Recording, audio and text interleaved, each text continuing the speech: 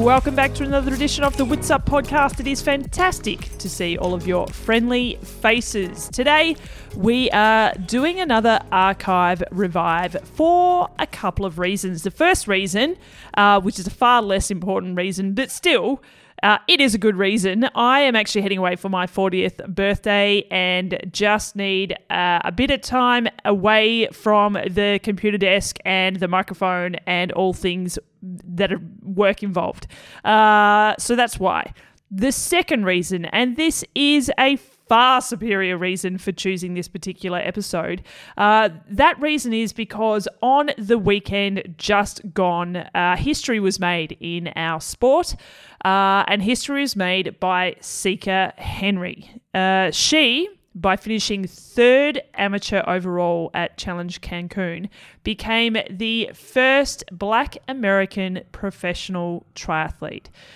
This is a massive deal for our sport. You don't often get to say history was made, and history of this kind of importance and at this point in time as well. So we wanted to share her story again on the Wits Up podcast. We spoke to her 5 months ago, and we spoke about her reasons for trying to get her pro card, and delve more into who she is and why she does what she does. So this was the perfect episode to choose out of the archives and revive it, so that you too can enjoy our chat with Sika Henry. And from everyone at Wits Up and the greater triathlon community, Sika, a huge congratulations.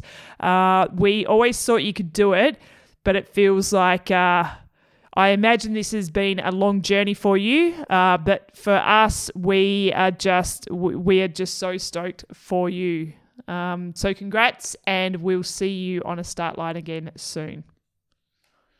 Alrighty, I'm very excited for this chat with the very lovely, the very ambitious, the very talented Sika Henry. Welcome.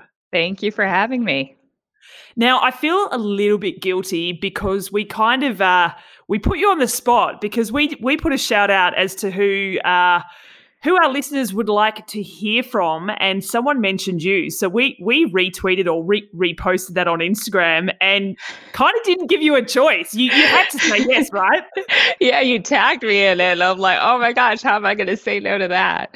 Now, honestly, I was flattered. I was like, oh, that's so cool that, you put it out there, like who should be a guest on the show, and the fact that somebody just brought my name up, and I saw that you recently had Chrissy Wellington on there, so I'm like, well, from Chrissy Wellington to me, I don't know about that, but if the audience wants that, then here I am. I love it. No pressure. Chrissy Wellington's a nobody. There's no pressure into get as many listeners as she did. Zero pressure. Right. But also, I imagine it's pretty cool to know. I actually can't remember where that listener, is from, but we've got quite a big audience here in Australia because that's where I'm based. But for you, it's got to feel pretty good to know and have proof that you've reached an audience in all corners of the globe. Oh, yeah. It's still surreal to me. Whenever even, you guys requesting or putting it out there, I mean, websites that I've been following, and I've been, following your online platform for years and listening to interviews from other athletes, especially when I was new to the sport and I was still trying to figure it out and, put names and times and all that together, like just really learning the sport. So to now be asked to be on these podcasts, I mean, it's pretty cool. And well, I imagine, and we were discussing this offline, you get asked to do a lot of interviews, but especially right now, a lot of podcasts, because everybody is podcasting. Anyone who can find a microphone and a computer can podcast, right? Yes, exactly. I mean, in some ways it's great because we are, with COVID and everything else, we're kind of stuck working from home and everything. So it's like, okay, I can play things in the background. And, if I go out for a run, I can listen to different stuff or those really long indoor bike rides. But yeah, I mean, for me personally, because I've done so many in a short span of time, I feel like I am saying this, like telling the same story over and over again. So we talked about this right before recording. Like I've really had to kind of limit and filter how many I agree to. It really has to feel like a new conversation, something that I'm bringing that's different than I've already said before. Yeah, and that's going to be my goal to get something different out of you. That's what this one is all about. So I like a challenge. All right, great. But it's interesting, and you also even said this before we hit record, which I'm now kicking myself because I should have just hit record as soon as we tuned in. But you alluded to the fact that you struggle to say no. But you're learning to try and say no, right? Yeah, I think I'm kind of a people pleaser. I've always kind of been like that, like the child that always says yes to everything that their parents tell them to do. And I have a hard time saying no. I don't want to offend people. I'm even if I'm just responding in an email, I read it over 20 times before I send the response just to make sure I haven't offended anybody. So yeah, it is hard for me to say no. And a part of me does want to say yes to everything because I'm like, oh, well, what if this one thing that I do can reach, somebody who it could have a great influence on them. So you think about these possibilities, but it gets exhausting. And I do work a full-time corporate job. Luckily people like you are awesome about saying, when would you like to record? And for me, it's like, okay, well, Friday after work at 5 p.m. I can do this. But it's just hard to fit everything in my schedule because I am working, I am training at, I would say, an elite level. So that alone is exhausting. And then so I've had to really just kind of take a step back and think about not be totally selfish, but I do have to think about, okay, well, what benefits do I get out of this? How large is the platform? Like how much of a reach will this have? And, it's great to support people who are new to doing podcasts and stuff, but it's like, all right, well, if you're only going to get 10 listens, like, is that really worth an hour of my time when I'm already exhausted today? You know what I mean?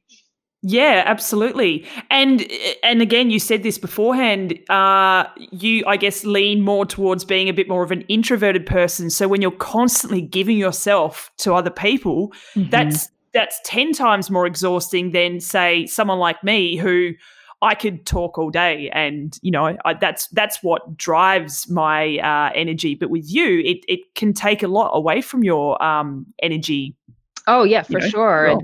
And even last year, after my crash and like coming back and doing races like 70.3 Augusta and then going to Kona, and I did get a lot of requests to do things, and my coach was like, you should not be saying yes to anything the week of the race. Like that is draining. You might not realize that it is, but you really need to focus on yourself. So so that is kind of a promise that I make to myself before a big race or something. I limit how many things that I agree to do.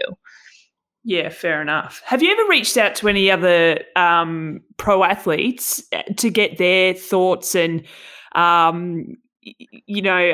advice on dealing with media?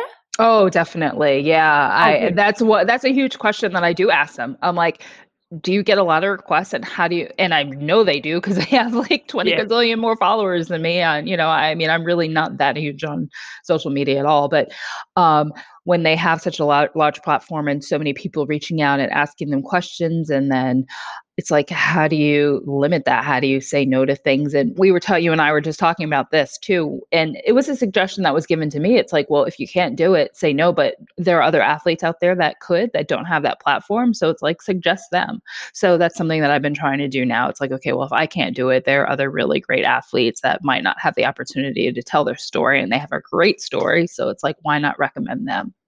Yeah. I really love that approach. I think it's really important to be, I guess, building up others as well and taking them along with you as your profile increases. Absolutely. Now, for those who have not typed Seeker Henry into a Google search, we will go over just sort of, I guess, your story briefly. But like we talked about at the very start, we really want to try and find different angles and different things to talk about. And I really want to find out who Seeker Henry is, not just the triathlete on a mission to become a pro triathlete. But I guess I kind of wanted to start with, at what point did you decide that you wanted to chase the dream of becoming a professional triathlete? And then at what point did you recognize that you were building this platform because you were trying to become the first African-American female pro triathlete? At what point did that sort of trigger for you that was part of the overall goal? Yeah. So I've always been really driven, especially in athletics. As soon as I try something, I immediately, when I finish, I'm like, oh, I'm never doing that again. But then, of course, the next day, I'm like, I think I could go faster. I think I could do better. Yeah. I think I can place higher. So, you start registering for things. And before you know it, it's like you go from saying, I'll never do a full Ironman to all of a sudden, you're doing an Ironman. So, so for me, so just a little bit of background on myself. I swam all 4 years of high school for my high school team. And then after that, I was a collegiate high jumper in college, which kind of came about randomly, me just kind of playing around in gym class my senior year of high school. And the track coach, convincing me to come out and try out, and just kind of having a natural talent or knack for it, I guess. And I had already gotten to college. I went to Tufts University and I walked onto the team, and I did track and field all 4 years, not distance at all. I didn't even like run a mile. I just looked at it as a warm up and that was it. But then after college, to stay in shape, I, like most people, started doing 5Ks and 10Ks. And then before you know it, I signed up for a marathon, and that kind of led me to all this endurance stuff. But in regards to chasing my pro card, that really didn't cross my mind much until I would say 2017, when I had already done a few sprints and Olympics. And in 2016, I did my first half Ironman, and it seemed to come a little more natural to me, the longer stuff. I found that the longer the race, the more competitive I was. And I decided to hire an elite coach, somebody who was already coaching a bunch of pros. I hired Jonathan Karen, or I should say he accepted me, because he generally does not, I was kind of slow at this point too. So he generally doesn't. But, I told him, I'm like, I want you to turn me into this, elite athlete. And when I say pro, and this is regarding getting my pro license. I still work full time. I wouldn't quit my day job. I'll never be Miranda Carfrae or Chrissy Wellington. I can't make a living off this sport. And I really do like having something outside of sport. And for me, that is my job. But do you think that might change though? That if you see some improvements, do you think your mind might shift? I mean, sorry, I'll rephrase, because obviously you have been improving. But if it gets to a point where, you're a pro athlete for a couple of years, and, it might come to a point in the road where you need to, I guess, invest more time in being a professional athlete, not just in training, but recovery and all of that takes. That's time away from a full-time job. Do you think that could change? I don't think so. I've never had a dream of being a full-time professional athlete. I need balance in my life. I do well when I'm actually juggling multiple things. I find that when I'm just focused on one thing, I become too obsessive about it, and it kind of backfires on me. So interesting, right? Yeah. When I become I could see myself being one. If I was a full-time athlete, I would just be breathing, living it day in and day out, and I would burn myself out. So, and I find that triathlon actually helps me with my day job. I train on my lunch break, and it's a really nice break from my time at work to kind of clear my head and de-stress and everything. So they both, I think, in some ways make me better at each one. So no, I don't think, no matter how great, how good I got, I don't think I would ever just abandon one. fair enough. Mm-hmm. Sorry, I interrupted you. No, go right ahead. So, no, you keep going. Okay. No. So, so 2017 was kind of the year where I'm like, I'm gonna go all in, and I competed at 70.3 Worlds as a age grouper, and at this point, also, I really became more aware of the lack of diversity in the sport. And I actually spoke at the Triathlon Business International Conference. I think somebody you've had on your podcast is Sarah Gross, and she put together a panel on diversity, and I spoke in that. And, it really made me become more passionate, I guess, about realizing and talking about the lack of diversity in the sport. So it went kind of hand in hand with me wanting to be pro. It was like, okay, well, there hasn't been an African American female pro. Like, how cool would that be to say you're the first at something? So it was partly like me just wanting to get better, get the most out of myself, and compete at the highest level possible. But it was also like, the diversity aspect of it was pretty cool too. Yeah, and I mean, most recently in Kamala, am I pronouncing that right? Kamala Harris's? Harris, yes, the vice president. Yep. Yeah, but I'm saying Kamala, right? Aren't I? Mm-hmm. Yes. I hope so. I hope so. Or maybe I've been saying it wrong too. I don't know. Yeah. I've done research and I've looked at like children saying it. I'm like, right, the kids can get it right. I can get it right. Yeah. And one of the things that she said, and obviously she's not the first person to say this, but she said, yes, I'm the first vice president, black vice president, black female vice president, but I won't be the last. And I feel like that's what I'm sensing from you is that, yep, it'd be great to be the first one, but it doesn't stop there. Am I right? Yeah. And I've noticed that even in, sports and stuff, it's like, I say this often, Dominique Dawes was like my idol when I was little. I was a gymnast, even though I'm 5'10". I was a gymnast and I absolutely idolized Dominique Dawes because you didn't really see any African-American women in the sport of gymnastics at that high level at the Olympics, earning a gold medal.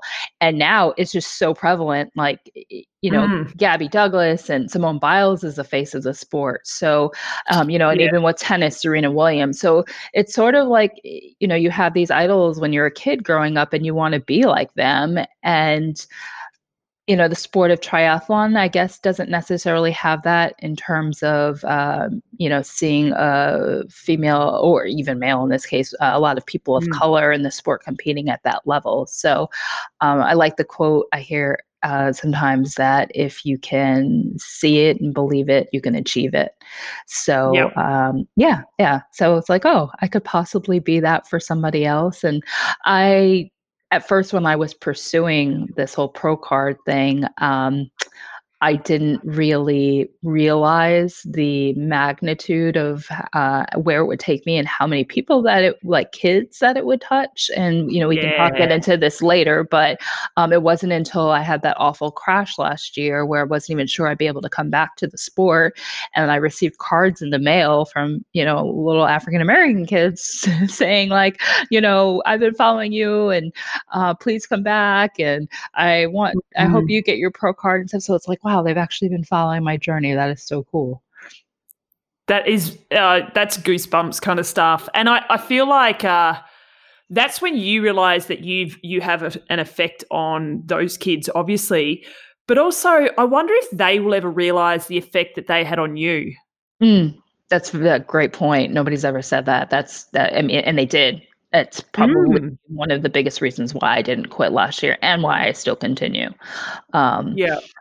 They probably had a bigger influence on me than I could ever have on them, and I'm sure they don't know that. Yeah. I've never even thought about that then until just then either, and I think that's why I just think it's so important for people of all ages to just compliment other people, like tell people that they're doing a good job, tell them how they make them feel, because you just never know the impact you can have, the positive impact you can have on someone else's life. Yep, exactly. And, even now we see so many female athletes having kids, like sometimes 2, 3 kids and coming back to the sport and excelling and doing really well, even later in their age. And I think that's another thing, women seeing other women do that. Like before, it'd be like, oh, if I have a kid, I guess that's the end of my career. But yeah, we see so many now top athletes having children. It's not changing how they're, if anything, they're improving in their sport. So yeah, just us having those, I guess, in some ways a role model, or just seeing other women doing things that we might not have seen before, that has a positive influence on us. Yeah. Hey, I want to go back to gymnastics as a kid. And I'm just smiling because I remember doing gymnastics when I was a kid, and I think you and I are pretty much the same height. And I remember we had to do some rhythm gymnastics, and I couldn't stand it. I loved doing like the trampoline and the vault and all the, I don't know, let's say more dangerous kind of things. And then when I had to like throw a ball in the air but be graceful about it, that's when I was like, oh no, we're done. I can throw a ball in the air, but doing it gracefully, that's not my jam. Yeah. What kind of gymnastics did you do? I didn't do rhythmic gymnastics the way you're describing it. I did, I don't know what it's called, artistic maybe, just vault, floor, beam, but it got harder the taller, like I went through growth spurt very early on. So that, of course, and you have to be like at the tallest 5'2" to be an elite gymnast, really, it seems. So it wasn't going to work. But it would make sense that you would get into rhythmic gymnastics, because that usually is tall, slender build. But yeah, no, I know what you mean though. I'm not flexible at all. So my parents knew not to make me do that. I was too busy because it's all in the one gym that you're doing it, say at school or whatever, and they'd give me the ball to do some rhythmic gymnastics, and I'd be wanting to throw it in the basketball hoop. And like, go to the corner and do as you're told. Right. But I just, speaking of height and having growth spurts as kids or teenagers or what have you, I vividly remember, because I played every sport under the sun, and when I played netball, this is before I had a real growth spurt. I vividly remember my coach telling me I was never going to make it as a netballer because I was too short. And that was a game changer for me. I pretty much left the sport not long after that and had a growth spurt. So she was wrong. But also, I don't think she fully realized how much of an impact that those words had on me at that point in time, because I pretty much left the sport because of it. Sorry? No, you go right ahead. I was just going to say, do you remember, because it sounds like just through gymnastics, because you mentioned your height, that maybe, that obviously came up in conversation when you were younger. No, because I was never at that level. Maybe if I was trying to be an elite gymnast, that would come up. Luckily, my parents, they're amazing. They've always told me that I can be anything I want.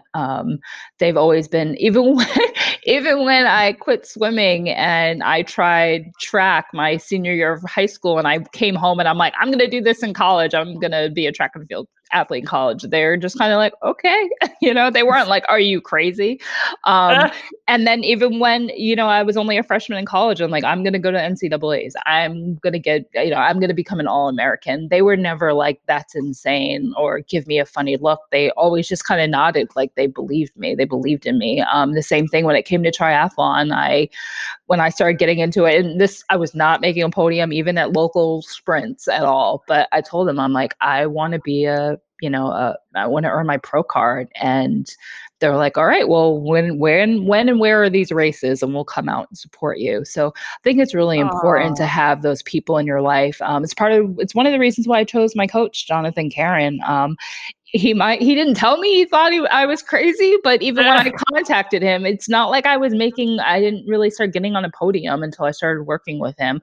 But yeah, even at these Ironman events, when I told him, I'm like, yeah, I want to earn my pro card. It's not like he looked at my results and he was like, all right, we need to rein that in. He was like, okay, well, let's work together and see what I can do to get you there. So I'm very selective about the circle I keep. Like if I find that there's negativity or, somebody, like God forbid, somebody told me I need to lose weight or something, I would be like, screw you. Because people don't realize the power of words that they have, Absolutely. So, unfortunately, so many, female athletes do develop eating disorders, and it could just be because of one slight comment that, a coach or somebody close to them made. So yeah, words are powerful.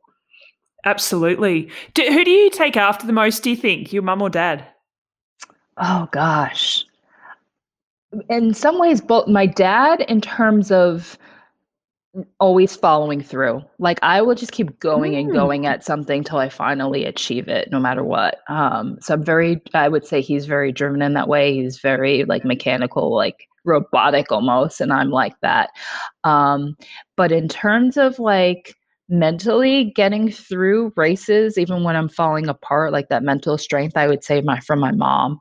I mean, that woman, she just is so strong and, she balances so many things and she's like the one that holds our crazy family together and stuff. So I think the best aspects in them I've kind of found in myself. So I'm really grateful for that. What makes you say that your family's crazy? They are. Oh my gosh. We're all a mess when we're together.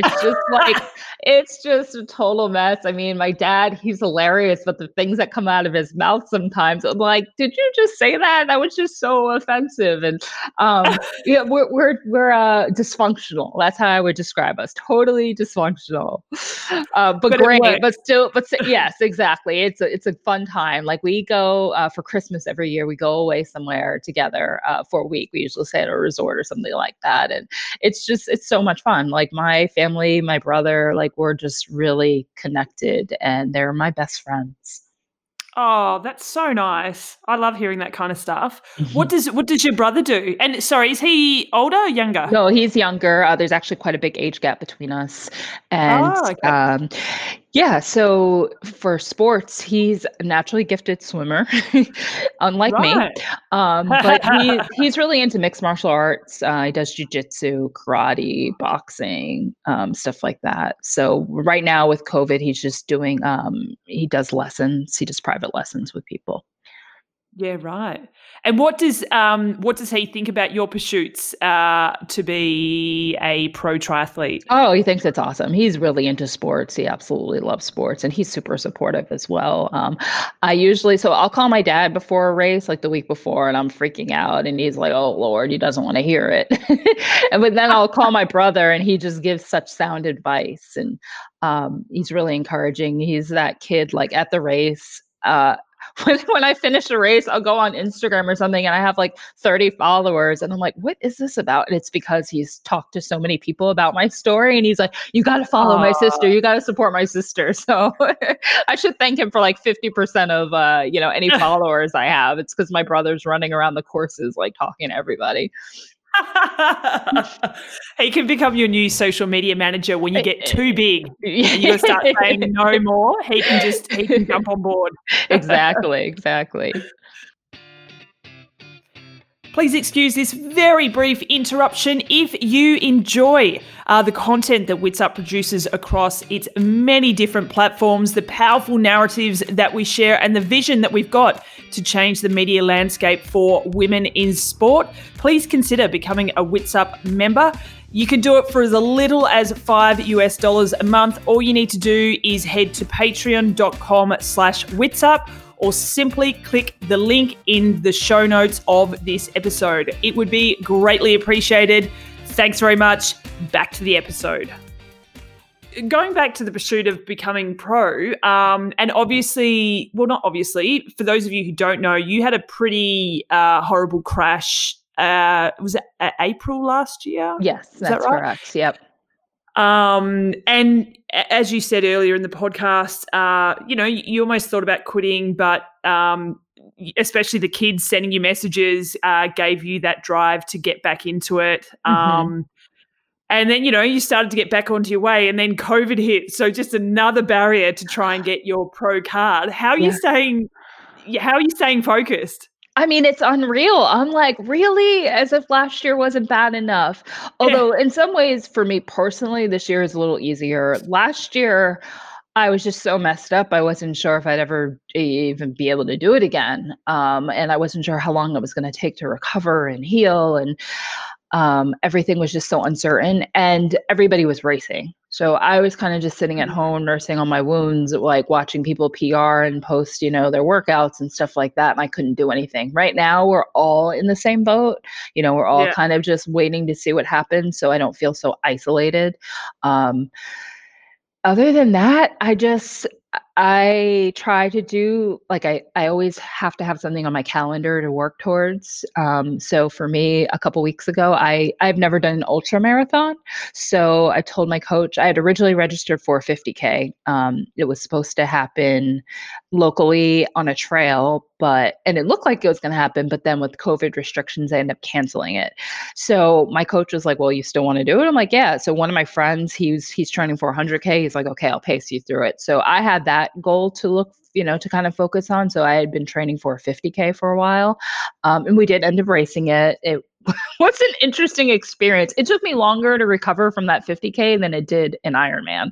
I mean, my body was just my body was so messed up. And we didn't do it on a trail. We did it on the sidewalk, like on the pavements. We supported ourselves. We used my driveway as an aid station. So we were only able to pick up bottles every 10 miles. And it was really tough, but I was pleasantly surprised, and I really did train for it. We went through the marathon in like 3:09, and we actually negative split, and we finished around like 3:45. So yeah, it was a good day for me. Like I love being in an actual race environment, but I don't necessarily need a race. The support, like as long as I have something on my calendar and it's like, okay, on this day I am doing this and I'm going to push myself, as long as I have that to kind of focus on, that gets me through. So that's what I've been doing. Just, kind of self-supported stuff. I love that. And that's a pretty tidy 3:09 marathon. Oh yeah. Well, although my coach he told me go through in 3:05, and I was like, I got to mile 17, and I'm like, oh my God, I might end up having to walk. Like, this is not happening. I mean, it's so different running on your own. I mean, I was pacing off my friend who's way faster than me, but it's so different running on your own versus being in an actual race with spectators and, having aid stations every 2 miles and being able to get fresh water and, gel and like all that stuff. And like having mile markers versus just kind of running around my neighborhood and aimlessly. It makes you appreciate being in an actual race environment. Yeah. So would you say you are more intrinsically driven? So it's not the competition of others that pushes you, it's you yourself? Yes, definitely. Yeah. Sounds like it. Yep, for sure. And do you feel like you've always been that way, like through school, high school, college? That's always been your motivator? Yeah, I'd say it's innate, definitely. I think it's also why I've probably gravitated towards individual sports instead of team sports. I don't know if I've ever, I mean, granted, I was on a team in college and stuff like that, but the sport itself, it's not, like soccer or, softball or something like that. So it's just me against myself, pushing myself as hard as I possibly can. So yeah, I would say that I've always been like that. I've always been that way. I've always just I never want to just rely on someone else. Like, I look at certain things and it's like, oh my gosh, like a basketball game, for instance, like you have 10 seconds left and you have to pass the ball to somebody else and then rely on them to make the shot. Like, you're totally out. It has nothing to do with you. So I don't know if I could just give away that control. I like to have control over it. So maybe it's not even intrinsically driven. It's like just being a control freak. Now we're getting to the juicy stuff. Now we're really finding out what makes you tick. Yeah. But I find, and I don't know if you find this, but I do find that so many triathletes, especially when you're doing half irons, Ironmans, like you're self-motivated. You have to be. Yeah. Yeah, I think you do. And not just on race day. It's all the hours in training, right? Leading up to race day. That's when you really have to rely on that self-motivation to get you out the door. Because, yes, obviously you need to race and you need to put your best foot forward on race day. But race day doesn't happen if you haven't put in all of those hours beforehand. Right. Yep. Yeah, I often find that people who aren't in the sport, they ask me, they're like, oh, at work, I train on my lunch break, so I'll go out and they're like, and it's the middle of summer and it's like 100 degrees outside. And they're like, how are you going out there running 8-10 miles right now? Like they can't really relate to that. But then, you have your friends that are actually in the sport and you look at their Strava and they're like, oh, damn, they put in more miles than me, they get it. So actually, one of the things I love about telling people I'm a triathlete is watching their jaw drop when you tell them the stupid thing that you did that day, which is not stupid to us, right? But, right.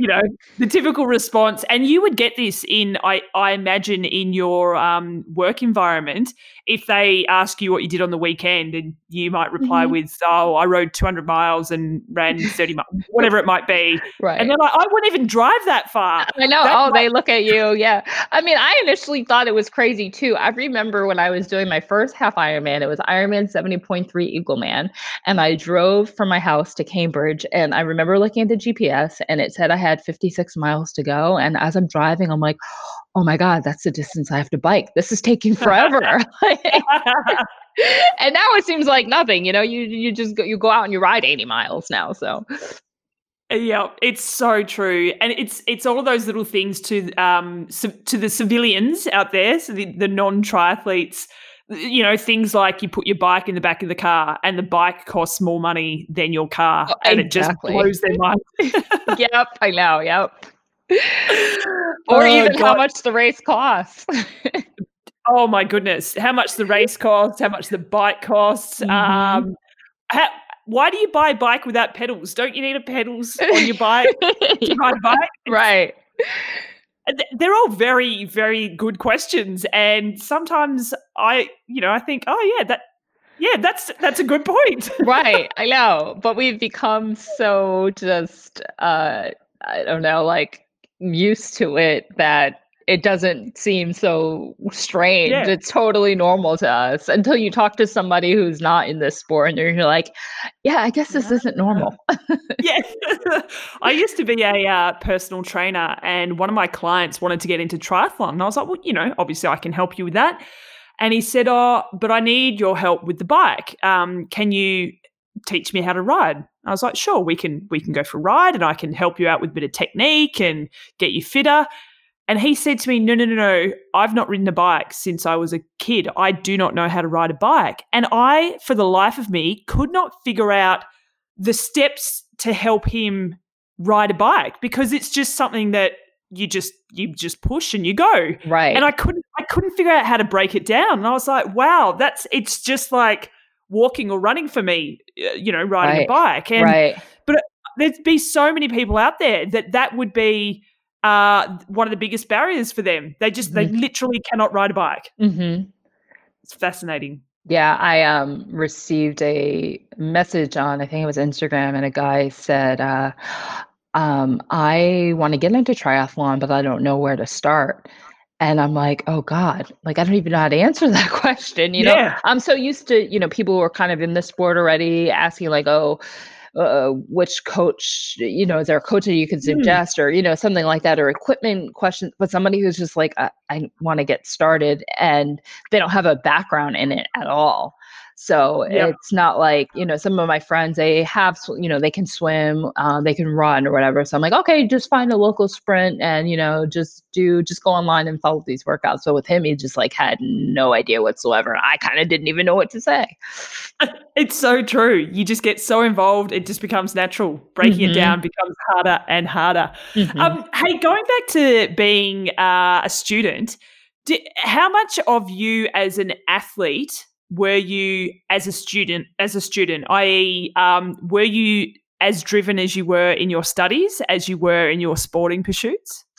Oh, yeah, they were totally Interconnected. Right. I was a type before an exam, I would get so nervous. I would actually in college puke sometimes. I would get so nervous Really? before a test. Oh my God. Yeah, I thought, I'd be like dry heaving and like about to pass out because I'd want to do well so bad.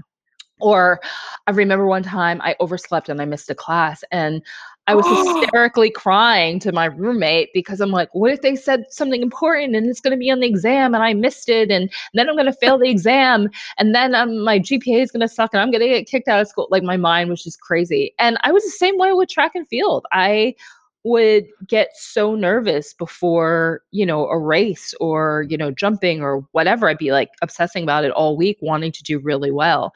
So how I was with sports was exactly how I was with my academics. And what were your favorite subjects? None.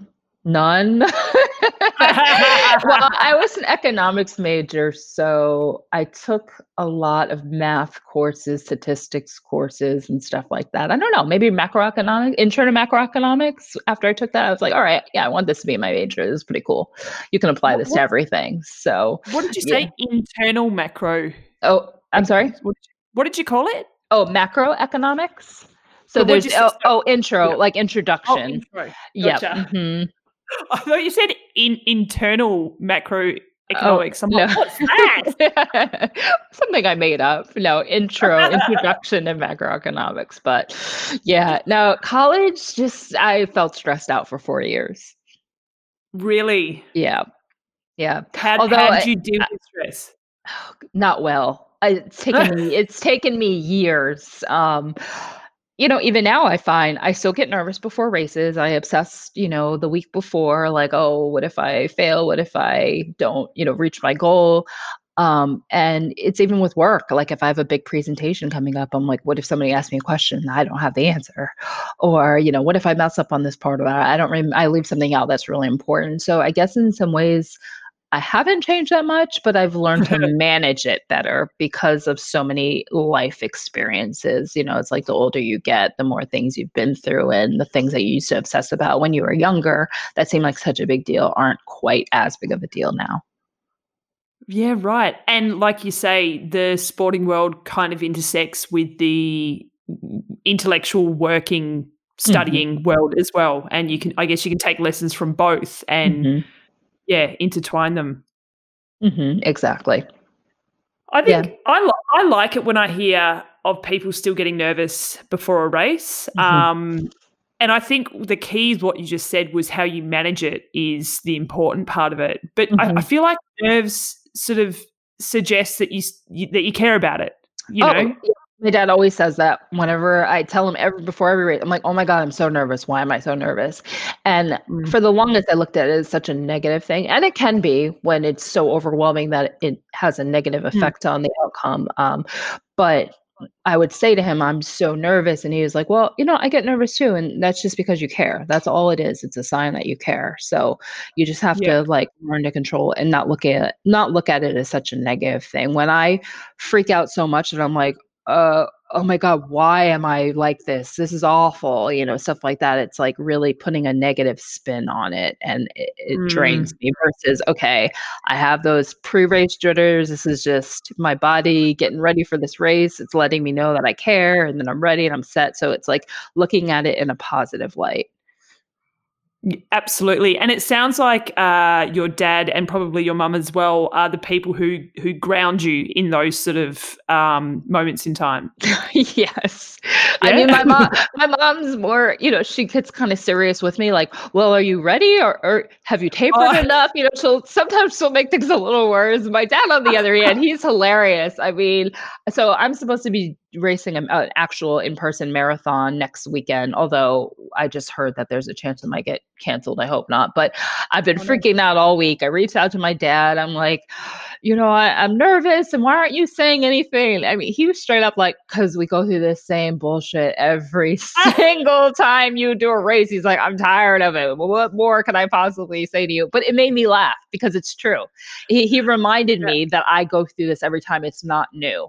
And I'm like, okay, Yep. he's right. And he's like, and it always turns out fine.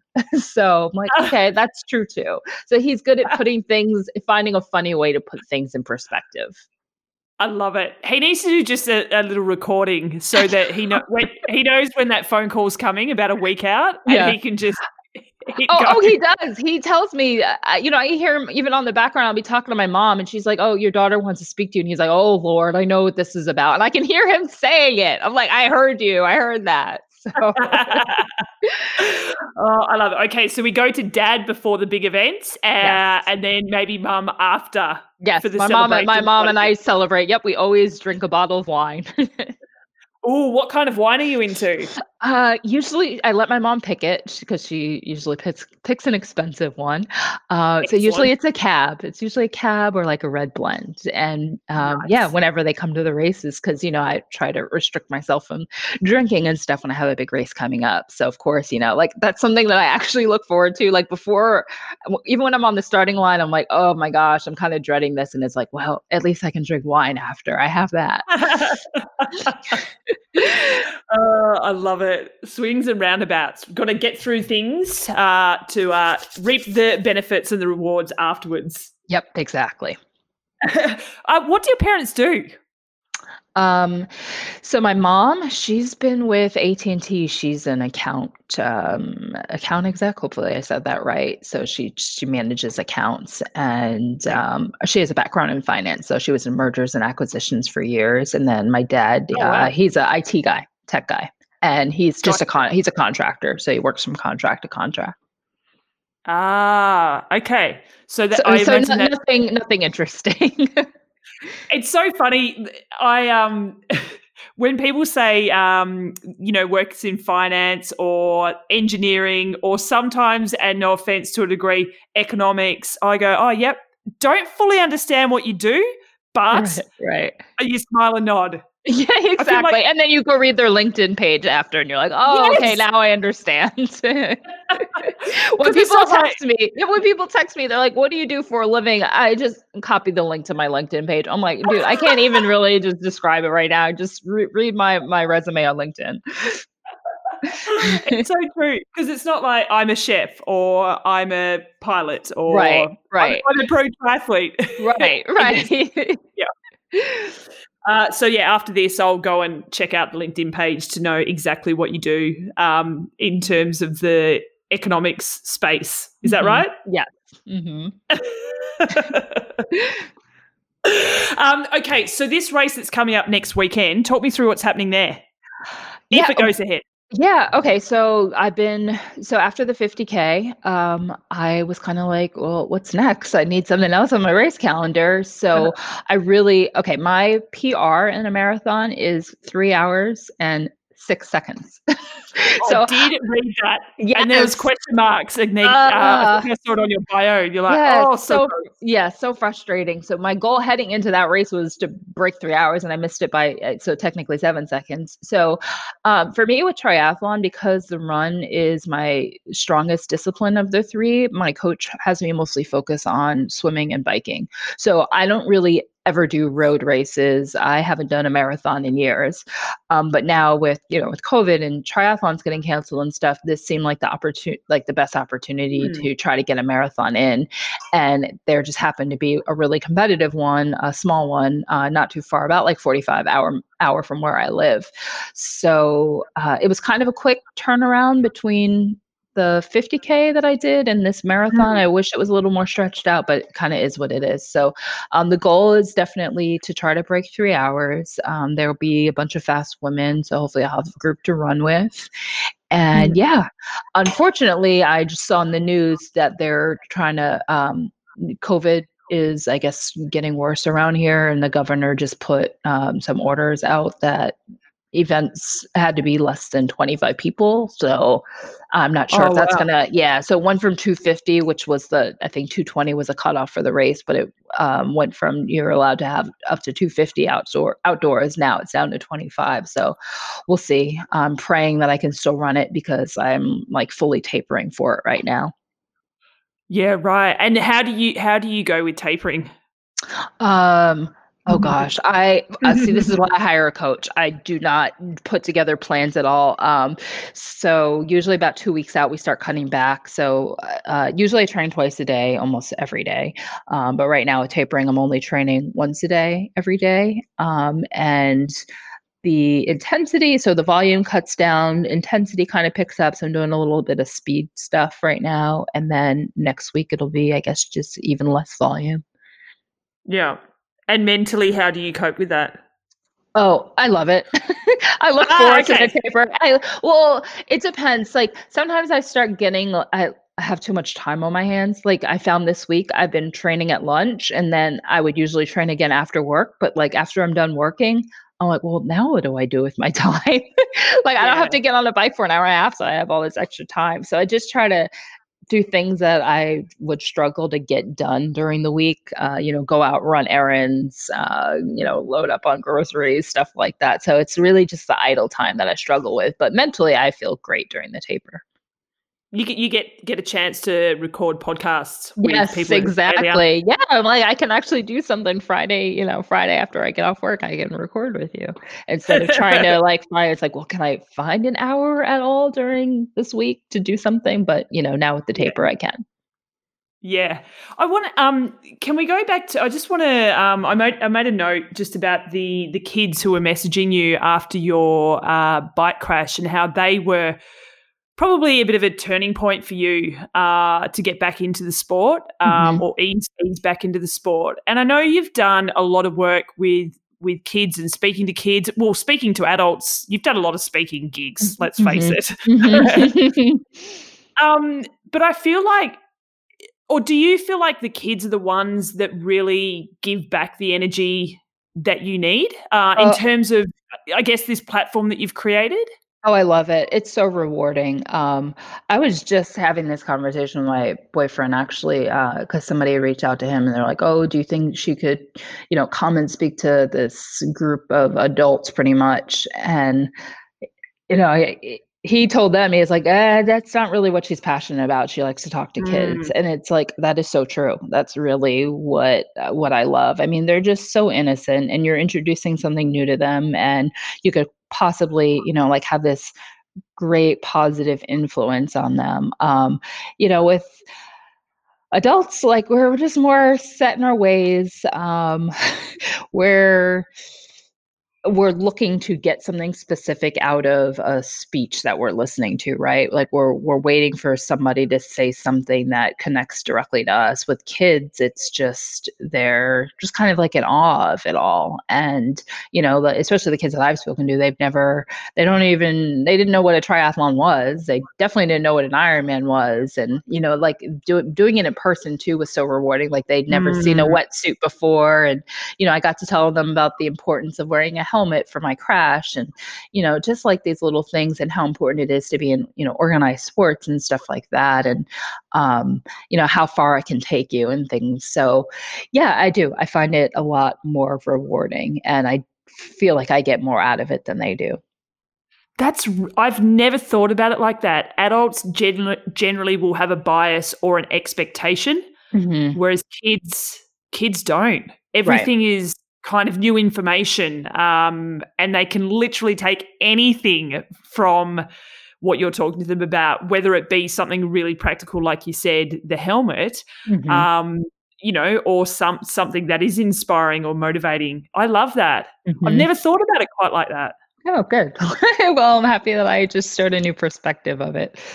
Yeah. I mean, I think about it a lot with my daughter, and I think it's fascinating to live a life as a child, and every experience is pretty much new. I just think that's such a wonderful thing for a child.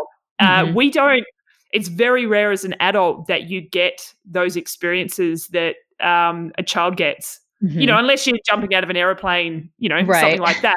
Right. But for example, we just went and got coffee, my daughter and I, a couple of hours ago, and we saw 3 snails along the way, and she's never stopped to look at what a snail does. And she was fascinated by it for 15 minutes. And I was like, imagine being that fascinated by this thing that's doing nothing. It's moving very, very slow.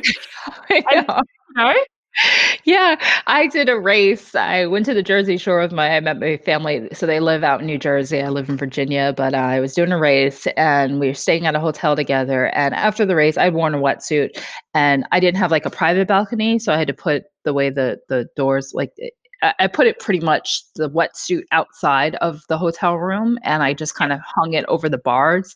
So my dad looks outside and he's like, Sika, there's a kid touching your wetsuit. So I go outside of this girl, she's probably like 5 or 6. And, she's like, what's that? And I said, it's a wetsuit. And I was like, I swim in it. And she was like, oh, when you put it on, do you turn into a mermaid?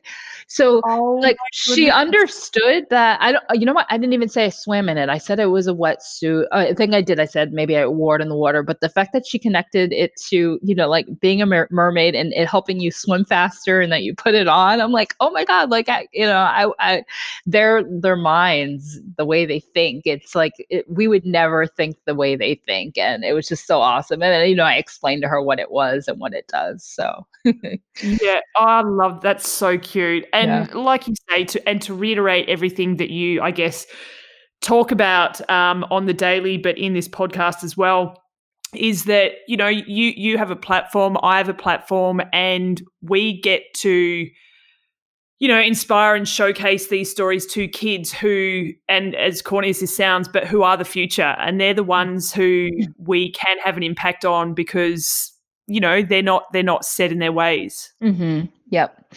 And then when I spoke at the elementary schools, I put together slides to talk, to show them what I'm talking about so that they understand it because they don't necessarily get like, oh, I rode a time trial bike. You want to like show them a picture of you on the bike. But when it came to the crash, the guy, who's in the school system out there that set everything up, I asked him, I was like, well, should I take the pictures, actual crash photos of me out? And he was like, oh no, I think you should definitely leave those in. He's like, you'd be surprised that because these were schools in the inner cities. And he's like, you'd be surprised at things that they've gone through. Like you've gone through a lot with your crash, but believe me, they have gone through so much worse. Like they've lost parents to violence, stuff like that. So he's like, I would definitely show the pictures.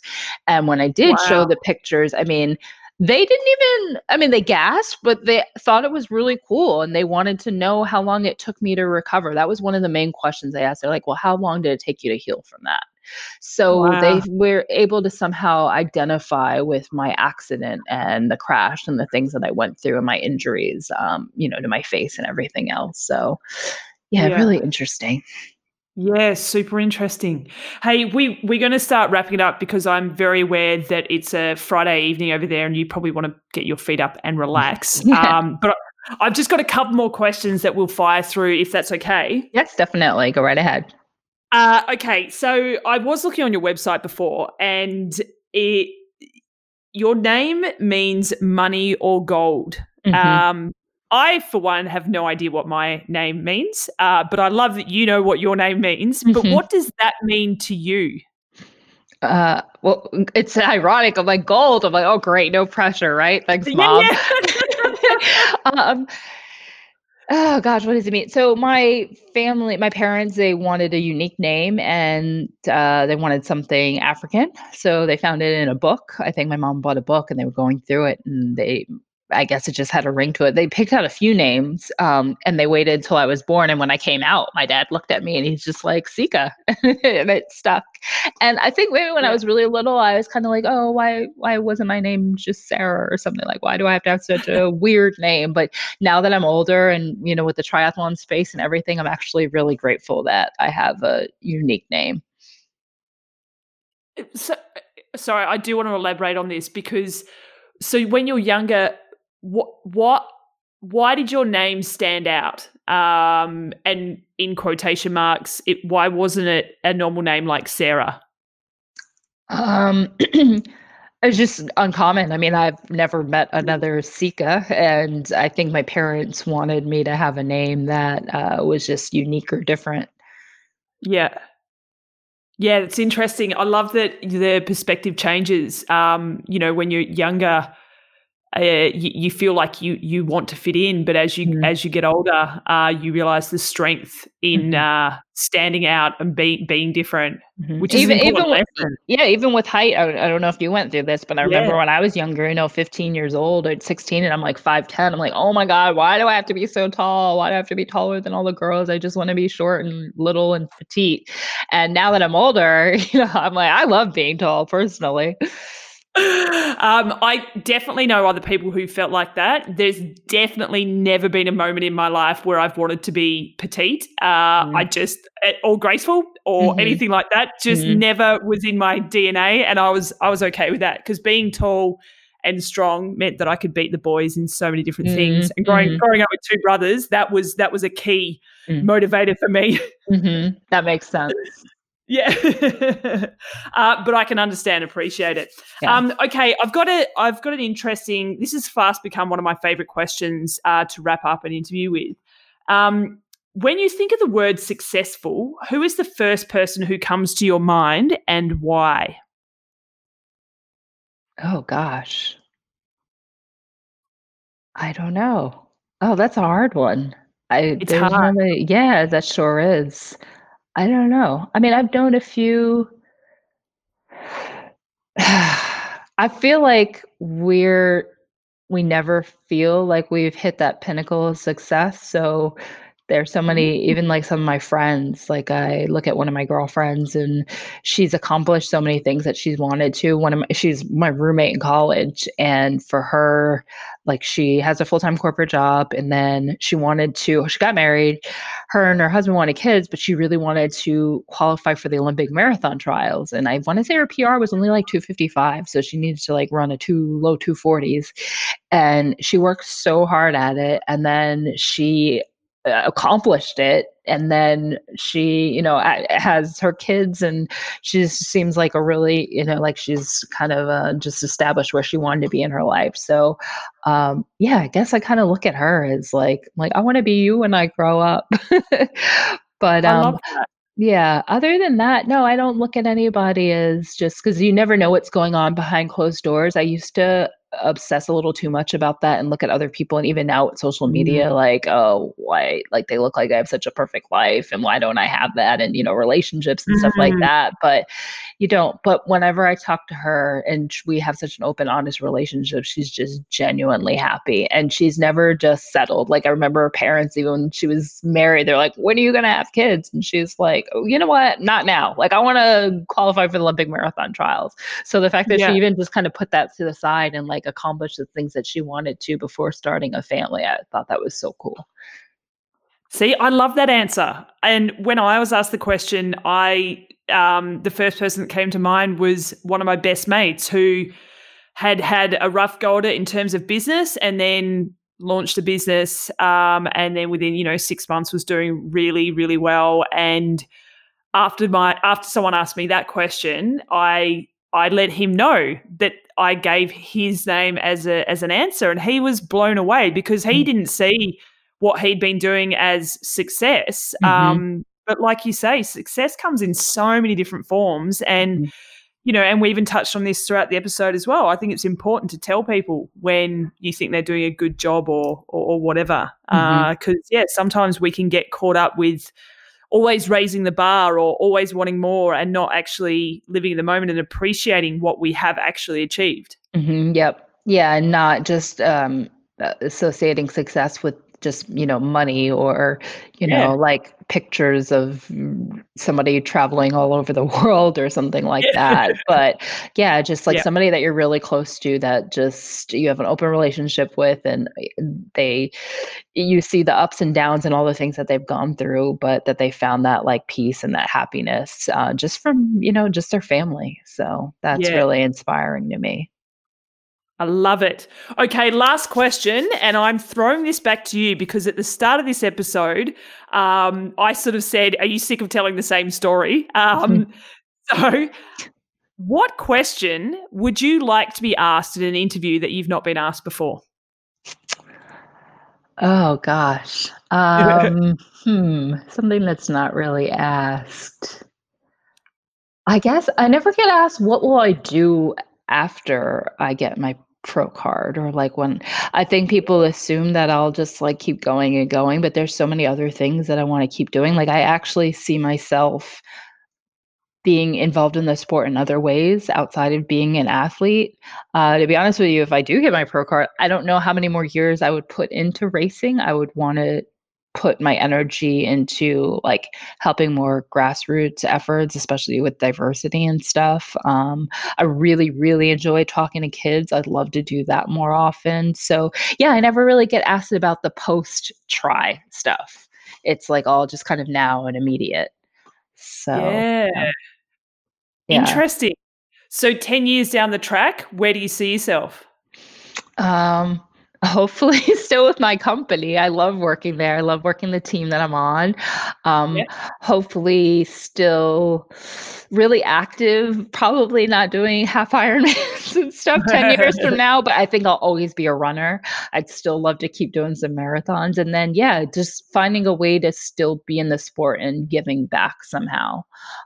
Connecting young athletes to companies. Like for me, the only reason why I've gotten as far as I have is because of so many people that have given back or have connected me to big companies that have helped me with products and stuff like that, because this sport is just so expensive, and it is for everybody, not just people of color. But I think that there are so many barriers for people of color that I was able to kind of overcome those barriers because of the help that I received. So somehow paying that forward, figuring out a way to maybe like connect athletes to mentors and big corporate, I guess big corporate like entities in the sport.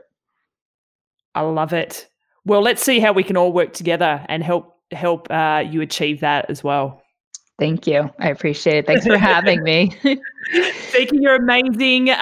Good luck with hopefully the race that goes ahead next weekend. Yes, I'm knocking on wood. Yes, I'm like, I can't believe this is happening. Like, I was so excited. I'm like, oh my God, I'm actually racing a marathon next week. And then, of course, I saw the message today. So, yeah. Yeah. That's the thing with this COVID across the globe, is that it can change daily, which makes it hard to plan sometimes. But yeah, I guess like you say, you've just got to set yourself a goal and just keep going for it until you're told otherwise. Yep, exactly. Yeah. Well, thank you so much. You enjoy your Friday afternoon. I hope I asked some questions that haven't been asked before and you didn't have to keep reiterating the same story. But for anyone out there who still wants to find out a little bit more about you, where's the best place to look? Should they be jumping on your website? I mean, personally, I think just throw Sika Henry in a Google search. It'll come up with a mountain of articles and podcasts. Yeah, and I'm pretty active on social media, especially Instagram. I post a lot, especially in the stories. Any like this one, for instance, I'll be putting this link up in my bio. So I would say Instagram. I always respond to messages on there. And then I have a website. So if you do want to contact me directly, there's a contact page. So it's sikahenry.com, SIKAHENRY.com. Yeah.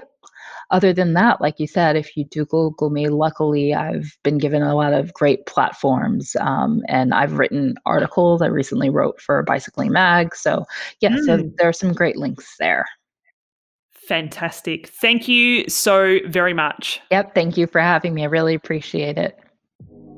Thanks for tuning in. Please make sure you hit subscribe on whatever podcast platform you are using. Leave us a comment. It gives us some feedback, but also helps with our podcast ranking. But above all else, keep yourselves knee deep in awesomeness, and we'll speak to you in the next episode.